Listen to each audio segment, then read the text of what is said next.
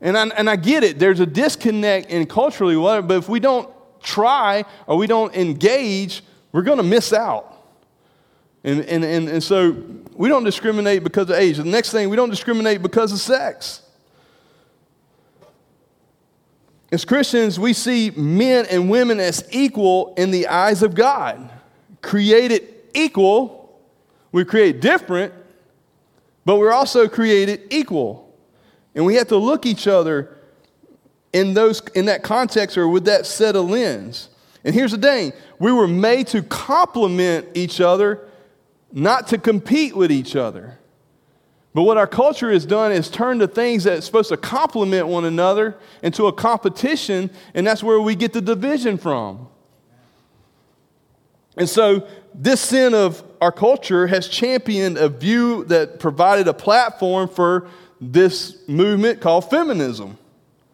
And there are so many movements that are nothing more than a distortion of God's original creation intent. And feminism at its core is nothing more than a distraction from what God created originally for humanity, for the benefit of humanity. And then on the male side of it, they have a great argument sometimes because history tells us that, in male chauvinism or abuse or downgrading and condescending attitudes towards women has given women an ammunition to even consider it feminism. And so, believe me, let me tell you something about movements and injustices. Satan is always behind the curtain. He's behind the curtain of the original injustice itself, but also he's behind the overreaction of the injustice that creates another injustice. Because here's the deal. Satan will create an injustice to fight against a justice to fight it within itself. Why is that? Because distortion, delusion, and distraction coincide with killing, stealing, and destroying. And so what Satan has done culturally has succeeded in the fact that he caused division between man and woman as a culture that distracted from God's original intent that it was supposed to benefit humanity. Does that make sense? And so we don't discriminate as believers. There's no room for discrimination against race. There's no room for discrimination against age or sex. There's no room in that. And so, but on another note, trying not to discriminate doesn't mean you throw discernment out the window. Because if you do that, then anything goes. And I'll give you an illustration. Me and the youth pastor, Josh Anderson, was talking about this today. So many times that we try not to discriminate, we try just throw discernment out the window. But guess what? The random guy driving the candy truck or the van or whatever, playing the ice cream, I'm not going to let him, take my kids off when he offers to babysit my son. And that's not being discriminating. That's being wise. You don't let the candy man, take your son. And I don't care if he's wearing a 3-piece suit, because he may look the right part and may play the right part, but I'm still not letting him. It's not because I'm discriminating or stereotyping. I'm being a dad with wisdom. And so you got to be careful, guys, when we talk about discrimination or we talk about any kind of injustice, that we just don't throw discernment out the window. And I think that's what overreactions, how they begin, or injustices that are contrary to another injustice. And so what's another reason why we show partiality? It's selfish gain. And I think we do this knowingly. I think there are those people who seek out relationships for personal gain, that it doesn't matter if it's two-way or not. They don't matter if they have anything that could contribute to that person or not. They're willing to engage in that relationship if they can get something out of it. And guys, that's sad. I mean, there's a lot of people that do that. I would like to think that I've never done that, but the reality of it is, there have probably been times where this person can help me get a position, or this person can help me put in a good word for me, where I was not willing to aid in that relationship. But if that's your nature, that's what you do, you're nothing more than a parasite. Y'all know what a parasite is, right? It basically sucks the life out of somebody else, or it's a one-way relationship. I got a dog. His name is Buddy. Buddy showed up about 3 years ago. He was skinny as all get out, and he has a head that big around, so his head even looked more big when he was skinny. Garrison, you have attested. Garrison has fed my dog when I've been out of town, so he knows that Buddy's he's like a pit bull and cur dog and whatever else he got in him. I don't know. But Buddy, every now and then, you can take the dog out of the wild, but you can't take the wild out of the dog. He's got to go explore and go out in the woods and gallivant and everything else. And so he goes out into the back 40, and then when he comes back, all the kids are grossed out by all the ticks that are dangling off old Buddy. And guess who gets to pick them off? The dad, right? I grew up on a farm, so that stuff doesn't bother me as bad. But the parasite basically is a one-sided relationship where it's just sucking the life out of the other person. And if you're in a one-sided relationship, or let me tell you this, if you're in a relationship where somebody else is sucking the life out of you, you need to get out of it. Where all they want to do is benefit from what you have to offer instead of contributing to the relationship itself.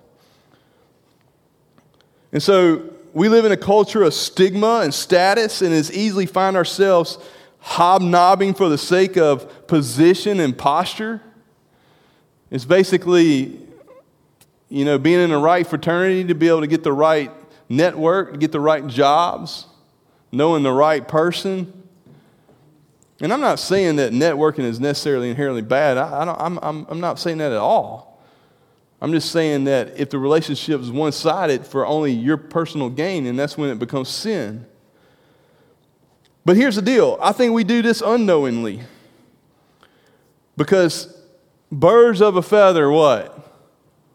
Flock. Y'all know this, don't y'all? Birds of a feather flock together, okay? Right? So it's our tendency to gravitate towards folks that make us feel the best. And even though I don't think we intentionally do this, it's our natural tendency. But if that's your only, is that so-called people, then I think you're showing partiality. Let me explain that. Because when you hang out with people that are not like you, you have to be super what? Intentional. You have to get out of your box, maybe get out of a comfort zone. And this is where if you're a non-believer, if you're not a Christ follower, then this is probably not going to apply to you as much. But as believers, we have a responsibility to be about the other person. But the other person may not always be exactly like you, may not fit the bill of your emotional context. But when we're hanging out with only people like us, then we're only just hanging out for them to how they make us feel, as opposed to what we can contribute to the actual relationship. I'm not saying that this is always inherently bad because we need to have deepening relationships. And so we got to be in a safe place as far as being in a two-way relationship for us to have those deepening relationships. I'm just saying that if that's all you hang out with, or that's your whole context, then there's something that may need to be evaluated. But when it comes to serving others, here's the deal. We will miss out on opportunities if we're only going to hang around folks that are like us. See, the root word for partiality is partial. So when we make judgments on very little information, then we're making judgment on partial information. When we make determinations, or when our actions are solely based on visual perception, we're only acting on a partial of that person, then not the whole person himself or herself, meaning that we're only looking at that person and saying that person is somebody or not somebody based on what they look like, as opposed to the whole gamut. When you're seeking a relationship for selfish gain, there's partiality. There's a partial relationship. There's not a holistic approach. And so if you're avoiding a relationship because it may take you out of your comfort zone, then there's a partial approach to that. Guys, here's the takeaway that I want us to think about. Because as Christ followers, we are in the people business. If you don't know how to empathize, if you don't know how to relate, and I'm not saying we're all should be, just automatically good at all these things, but these are skills that we should consider if we're going to be about the other person. Peter, as we attest to the passage of when Jesus called Peter from the seashore, and he was a fisherman, what did he say? I'm going to make you what? A fisher of what? Of men. That related to other people. And so you have to be very intentional. You have to be very empathetic. You have to be very relatable to be able to relate to people. So whether we are to purposely show partiality or not, we need to put aside our prejudices and pursue. We need to pursue people. And look at the last part of this verse in verse 12 and 13.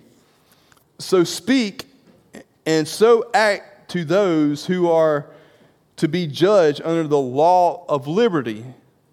For judgment is without mercy to the one who has shown no mercy, and mercy triumphs over judgment. We talked about this law of liberty last week. And remember, you got to put the do's and don'ts on the right side of grace, because if you don't, you won't make a sense of the law of liberty, because the law of liberty consists of us being freed up to serve others. And all the got-tos become the get-tos. Guys, we get to serve others. We get to reach out. We get to get out of our comfort zones and make connections and to have gospel conversations. Those are get-tos because of what Christ has done for us. And if somebody comes and we approach somebody, and if they're a believer, then we reach out to them because they possess the same Holy Spirit that we do. And they have the same Christ that we do. But if they're not believer, then that person is a person that Christ died for. So either way, we're going to reach out to that person. And so, guys, I want you to challenge you to be a generation that doesn't show partiality, whatever the case may be. I want you to teach our generation to be better at being about other people. And through the role of the Holy Spirit and the role of His Word, we can do so. I just wanted to ask you to bow your heads and close your eyes just for 1 second as the band comes up. Again, I want to make distinction between God's instruction and the role of the Holy Spirit that He plays in our lives, because if we're going to be transformed by the renewing our mind, then we got to give the Holy Spirit something to work with. And that is maybe giving the Word of God, or maybe giving our devotion, or maybe it's giving our comfort zones, maybe it's giving up the things that we take pleasure in, whether it's sin, to serve and honor God.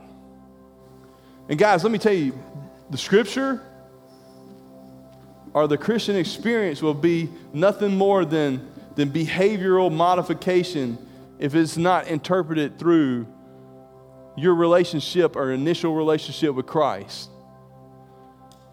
The end game is life transformation. It's not behavior modification. You could turn over a new leaf, but guess what? That's not going to carry into eternity. What you do in the Spirit and what you do with your relationship with Christ is going to carry throughout eternity.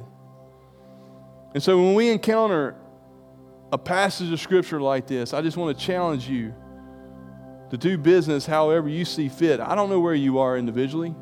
I can just know where Justin, I got to answer for me. But I do know this, is that the God uses Scripture along with the Holy Spirit to either bring one or two things, comfort or conviction. But here's the deal. He deals with us in grace, and He deals with us in love. And He wants you to receive it and how He deals with you.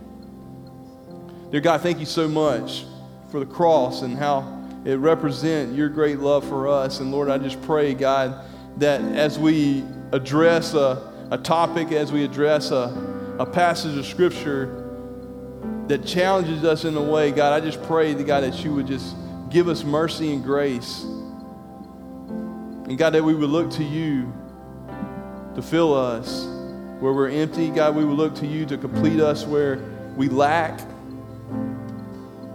And God, no matter what the case may be, Lord, that we would just continue to desire for you to work in our lives. And Lord, as we sing these songs, whatever our response is, in the stillness of our heart or in our minds, God, that we will respond accordingly. And we pray these things in Christ's name. Amen.